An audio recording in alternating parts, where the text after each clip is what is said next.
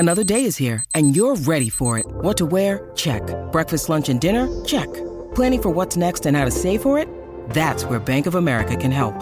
For your financial to-dos, Bank of America has experts ready to help get you closer to your goals. Get started at one of our local financial centers or 24/7 in our mobile banking app. Find a location near you at bankofamerica.com/talktous.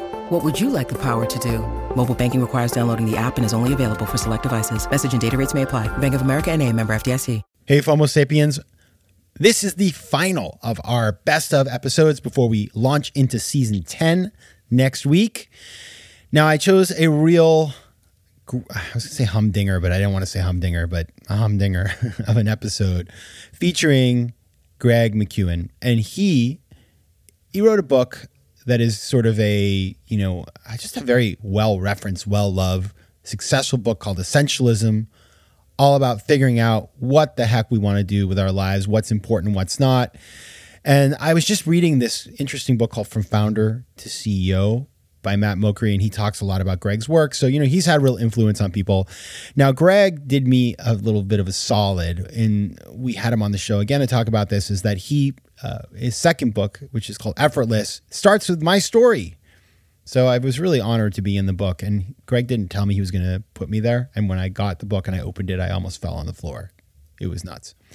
So this is a great episode for anybody who wants to figure out what's important and what to focus on. You're going to love it. You're going to love Greg.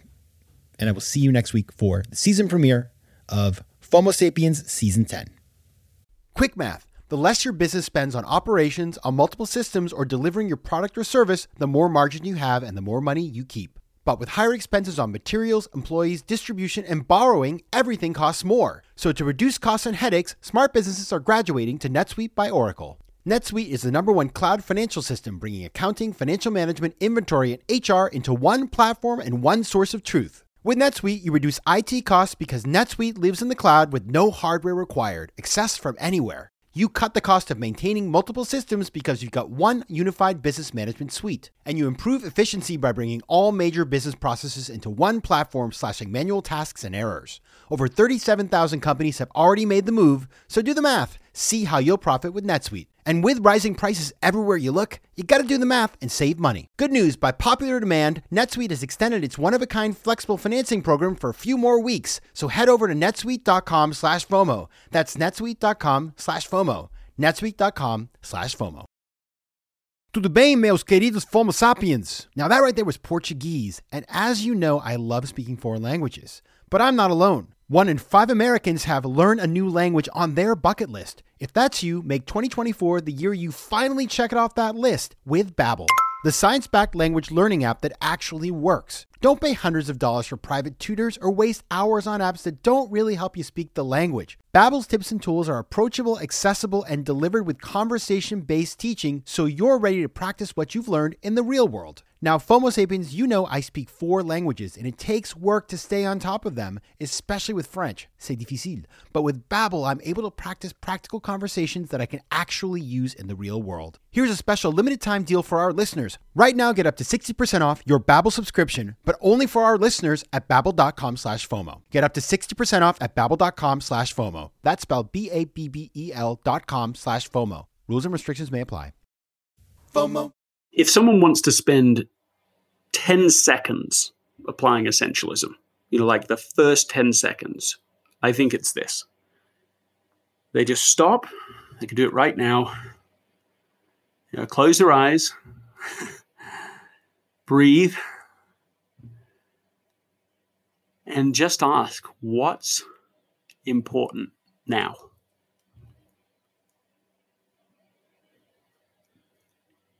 And go after that. Just move towards that in the next action. I mean, that's like the 10-second test of essentialism. That's Greg McKeown, author of the New York Times bestseller Essentialism and host of the new podcast Essentialism. I'm your host, Patrick McGinnis, and this is FOMO Sapiens, part of the HBR Presents Network. We live in a world of overwhelming options, and whether you're an entrepreneur, an executive, or just someone who wants to make the most out of your time and money, committing to just one thing can feel impossible. That's called FOMO, and it's short for fear of missing out. How do I know? Because I coined the term. Welcome to FOMO Sapiens, the show where I ask entrepreneurial thinkers how they make personal and professional decisions in a world of overwhelming choice. FOMO. FOMO. Right now, a lot of us are going back to basics, and you can see that in how we spend our money. The World Economic Forum just took a look at how consumer spending has changed in the last few months in places like the United States, Brazil, India, China, and South Korea. And here's what they found. No matter where you go in the world, spending on skincare, makeup, and apparel is way down, while spending on groceries and household supplies is exploding. And that makes sense. You don't need to put on makeup to watch Netflix in your pajamas. Now, interestingly, South Korea led the world with the highest percentage of people who plan to spend more money in the next couple of months on two specific categories. And those are takeout food and entertainment like movies, TV shows, and video games. And I gotta be honest, just thinking about all that takeout, Netflix, and video games over in South Korea is giving me some FOMO. Now, it goes without saying that just as we are reassessing how we spend our money, we're also rethinking how we spend our time, and we're reconsidering what matters most to us. And right now is a once-in-a-lifetime opportunity to think about what really matters to you and what doesn't. Put another way, it's a great moment to think about what is truly essential to you and what is basically non-essential. And that's why I invited Greg McKeown, the author of the instant classic New York Times bestseller Essentialism, to tell us all how to do that. Greg's a Stanford MBA graduate who has dedicated his career to studying why some people and teams break through to the next level while others don't. And he defines his approach to life, which is called Essentialism, as a disciplined, systematic approach to determining where our highest point of contribution lies, then making execution of those things almost effortless. The way of the Essentialist is the path to being in control of one's own choices. It is a path to new levels of success and meaning. Now, Greg is a super thoughtful guy, and you're going to love what we talk about in our conversation. And by the way, I'm also on the latest episode of Greg's Essentialism podcast, talking all about FOMO. So head over there, find the episode on your favorite place to get podcasts, and take a listen. And then stick around for the FOMO moment of the show, where I'm going to share something that I learned this week from a former guest of the show that actually changed the way I think. It's been in my head all week, and it's all about how you change yourself. It's kind of unconventional, but I think it will resonate with you and get you thinking about changing your own life. And now on to the interview. To start our conversation, I wanted to make sure I fully understood the essence of essentialism. So I asked Greg, the man who created it, to explain to me exactly what is essentialism. The key to essentialism is in the word. It's about asking, is this essential? To use that as a lens through which to evaluate all these options, opportunities, all of this noise, all of these voices, internal and external, and to be exploring through all of that in search of the few things, the vital few things that really matter. And to then, once we identify those things, reduce or even entirely eliminate the non-essentials, the things that are less important, and to then build a system that makes it as easy as possible to actually do and to live by those things that are very important. That's what essentialism is. That's its reason for being. So let's take kind of a hypothetical. Tell me about either a real person or sort of an archetype of a person that is living without those principles, that is living with the non-essentials, and then paint me a picture of what essentialism looks like when put into practice. Non-essentialism is the default position for a lot of people. The litmus test questions for whether somebody is a non-essentialist include, have you ever found yourself busy but not productive? Have you ever found yourself stretched too thin at work or at home, or both? Do you often feel your life being hijacked by other people's agenda for you? If you answer yes to any of those or all of those, then the chances are you are living as a non-essentialist. Even though almost certainly you've never deliberately chosen that, you've just gone along, you've just done what other people are doing, and that's the norm of our times, is to operate in that way. And so all of a sudden, the first aha moment is to say, oh, that's a strategy, and I've been choosing it. Is there an alternative? Could there be a different way to do this? Could there be actually a way that's both gentler, less likely to burn you out, but also an opportunity to break through to a higher point of contribution because you're focused on the few things that matter and are investing more of your time and energy and resources into those things, you're able to make more progress and enjoy that journey more than the alternative. The value proposition of essentialism is that you can do fewer things, but do them better so that you get more from the experience and just simply better results. You're not trying to do more things, you're just trying to do more of the right things. So you used the word decision. Somebody decides to live non-essentially. And I'm curious, is that what's really happening? Are we deciding to choose a path that actually gives us less fulfillment? Or is the world conspiring to have us live this way? Or is it, where is the decision voluntary versus this is something involuntary that's kind of happening to us as a result of living in the world in which we live? I think it's both conscious and unconscious, but I still think regardless, it's a decision.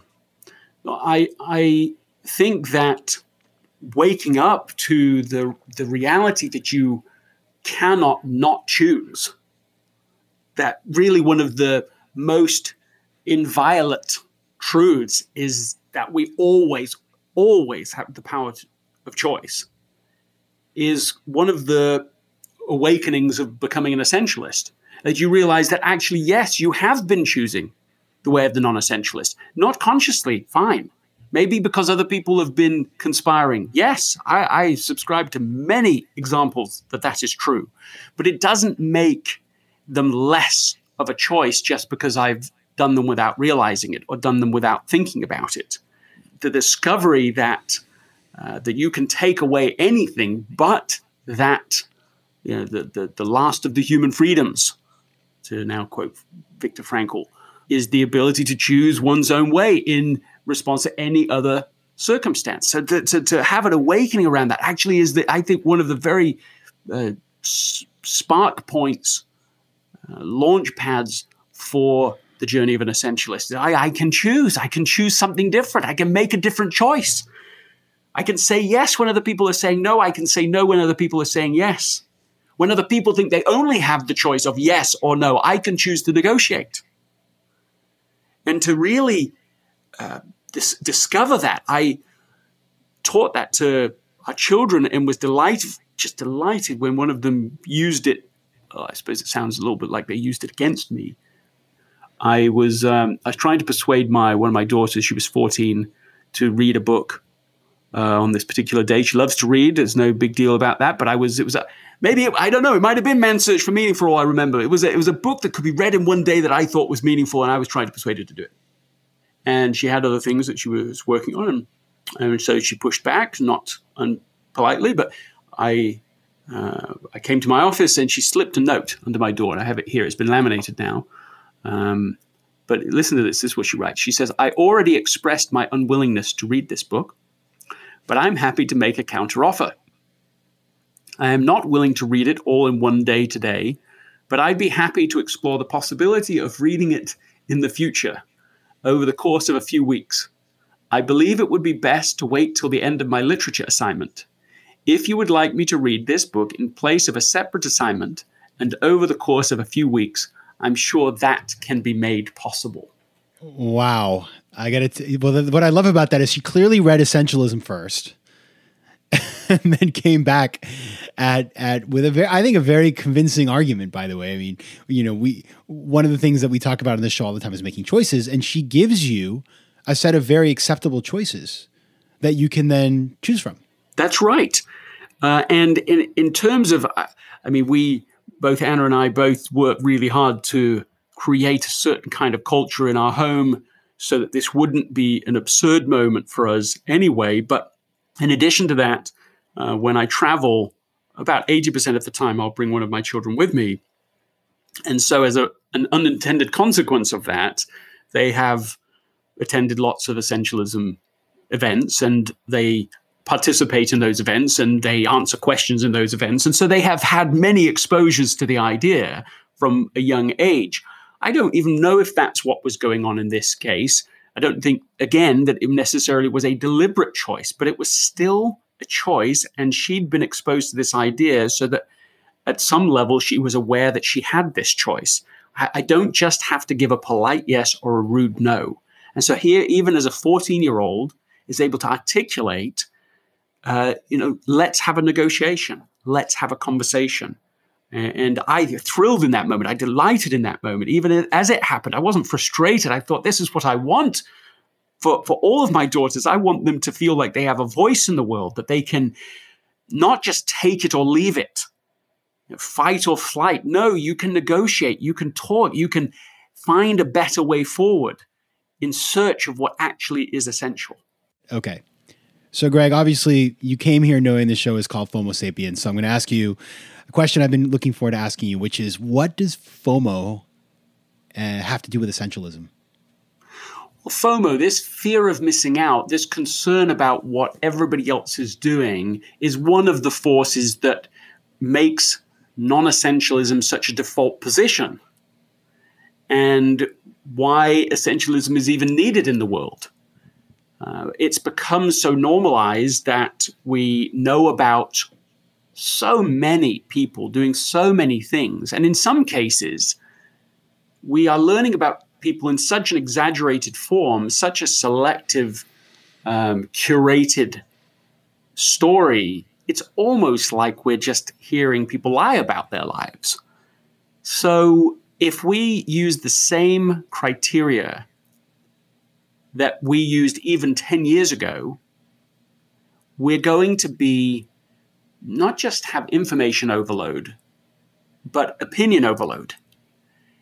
And so we've got to make a bigger adjustment than is obvious at first. Because there's been such a huge shift, such a big new set of temptations for traditional human weakness, we need to have a similar sort of shift within us as we become much more selective about which voices to listen to. Yeah, who are the wisdom sources we actually want to absorb into our lives? Which stories that other people are sharing are stories we want to adopt ourselves, rather than just, watch them and observe them from a distance. So I think that FOMO creates part of the tapestry, this chaotic tapestry that essentialism is attempting to sort out and to clarify for people. So, Greg, last year I was traveling and I went to Turkmenistan. And it was the first time in a long time where I was in a place where there was no FOMO. There is very little internet. People don't have social media. It's against the law. And so that external influence of social media and technology is such a driver of FOMO these days. And as I think about essentialism, I kind of ask myself the same question. Is it sort of a tech-enabled, developed country kind of thing, or is it something that we can find in every corner of the earth? I think we're going to find it in every corner of the earth. I think it is exacerbated in a particular set of ways through the evolving social media, because obviously that's not even one thing. It's many, many different things, and it's being constantly tested. Mark Zuckerberg was being interviewed by Reid Hoffman and described how every day on Facebook there are 10,000 Facebooks, because it's operating in a way that's constantly learning. So almost any engineer can test in a small market, 10,000 people, this new trick, this new approach. It means that it's evolving constantly. And I think it's reasonable to conclude it's evolving much faster than we are, and much more deliberately. And so, again, this is why we need to be adapting our game in what might at first feel quite extreme, where you just say, look, essentialism isn't one more thing. It's a different way of seeing everything. You're opting for a much more deliberate and selective life. And almost immediately, this can pay dividends. So if we want to do this, and, I think a lot of people who are listening, and I've certainly felt that way myself, feel overwhelmed sometimes. It's like, I have all these good things I'm doing, but it's so much that it's hard to see the good in it right now. So if we want to apply this to our own lives, obviously we'll read the book, but where can we start today to start putting this into practice in our lives? If someone wants to spend 10 seconds applying essentialism, like the first 10 seconds, I think it's this. They just stop. They can do it right now. Close their eyes, breathe, and just ask, what's important now?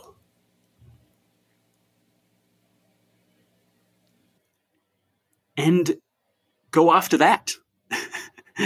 Just move towards that in the next action. I mean, that's like the 10-second test of essentialism. And that's true at the very beginning, and it's true for someone who's a master essentialist after 10 years. It's the same test. It's to come back into this moment, work out what matters right now, and step towards it. And so what's that for you? I mean, literally right now, it's having this conversation. It's being here and being fully present. That's a good test of being an essentialist, is if you can be present with the person you're talking to now and feel that what is being done currently is important. And if you find yourself too often coming into the moment and asking that question and feeling, well, it's not this. What's important right now is not what I'm doing currently, then it's a good test of how essential your life is in its current design. Greg, if we want to get into that place, what are some decisions that we can make, some changes that we can make starting today that'll prepare us mentally, environmentally even, for essentialism? I mean, one of those things is to create a room at home that has no technology. Okay, just remove all of those distractions.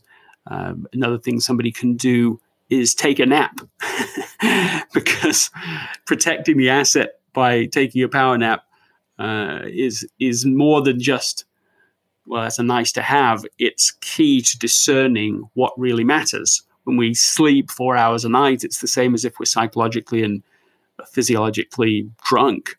That's the effect it's having on executive function within our brains. So just sleeping can be restorative, not just to the body, or not even primarily to the body, but to the mind and to the heart, so that we can see clearly what we should be doing and what we shouldn't. Now, in order to maintain this focus and commitment over a longer period of time, you advocate for us to step back on a quarterly basis, sort of like doing an offsite with yourself, I guess, in a personal planning meeting in which you think about your priorities and you change them if you need to. So what does doing that achieve? You really have a look at your life and you say, well, what's working, what's not? And you come out, well, really with this, you say, okay, let's say there's 3 areas of contribution. There's contribution to yourself, right? Protecting the asset. That's the label that I'm giving to it. Then you have family and your most important relationships. And then the third area is quite big and broad. It's other, everything else. And I think in that personal quarterly offsite, you can choose, let's say, no more than 7 projects that you're going to do over the next quarter. So these are goals, really, but they're goals with a deadline, with an end point. You can check these off. You can complete them. And you can choose how to put those 7 projects, like chips in poker or something. You've got 7 chips. Where do you put them? You could put them all on protecting the asset. That is a possibility. I don't think I've ever done that, but you could do it that way. Typically, I'll have 1 or 2 in protect the asset, 1, 2, or 3 in family, and then 1, 2, or 3 in everything else. And I literally have this. I mean, I'm not just talking about it. I have it on a big, right here on my desk, in fact, 11 by 17 sheet, do it Sharpie. And so this is something I then look at every day and every week when I'm doing my cadence of planning meetings, first personal planning meetings, then family planning meetings and business planning meetings. Yes, I mean, maybe it all sounds like a lot, but what you're doing is so justifiable because only a few things are essential. And they're so disproportionately valuable, they're worth all this, this extra time to find out what those things are and to organize around them. Because really, it's like waking up and discovering that we're not in a coal mine like we always thought, where it was just productivity, trying to get as much from point A to point B. But actually, we're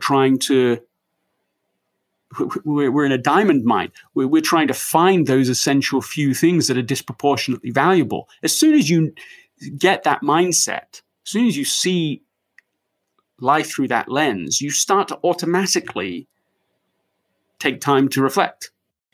So you've now been talking about this book, living this life, talking to people who have put your work into effect in their own lives to change their lives. And the example that you gave earlier of the doctor.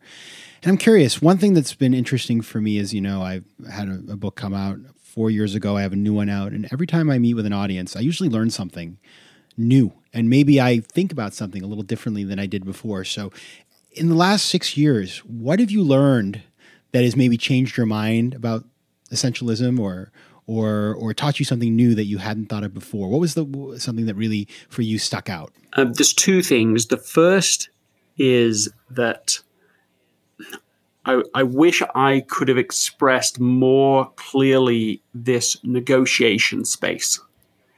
That it's not just about elimination in what could feel like quite a cold interaction where you're just going, well, no, I'm not going to do that. It's not so much that I think people have just gone along and said no to everything, although some people have. It's that for a lot of people, that's just so out of reach for them that it can make it feel a bit unrealistic. And I'm always keen to point out to people that I neither wrote nor advocated nor believed you ought to start saying no to everyone and everything without really thinking about it. That would be a book called Noism. And the book I wrote was Essentialism. So it's about leaning into the big yeses, but also I think that people do need the skills to be able to negotiate, to be able to create that psychological safety, to be able to have these conversations, to recognize that it's going to take a few conversations to work out what matters. So I think that would be the main thing I would want to enrich the book Essentialism with, so that people recognize that that's really the walk of the essentialist, is to be engaged in that negotiation. All right, the book and the podcast are Essentialism, and the website is gregmckeown.com. Thanks again for being here, Greg. It's my pleasure. FOMO. If you like today's show, please be sure to rate it and recommend it to your friends. And as always, you can find me on Instagram at Patrick J. McGinnis, on Twitter at PJ McGinnis, and on the web at FOMOSapiens.com or PatrickMcGinnis.com, where you can get all kinds of free resources to live a more decisive and entrepreneurial life. FOMO Sapiens is recorded in New York City. Theme music is by Mike McGinnis, and editing and post-production is by Josh Elstro. If you like today's show, please be sure to rate it and recommend it to your friends. And as always, you can find me at FOMOSapiens.com and at PatrickMcGinnis.com. To advertise on FOMO Sapiens, reach out to contact@FOMOSapiens.com. FOMO.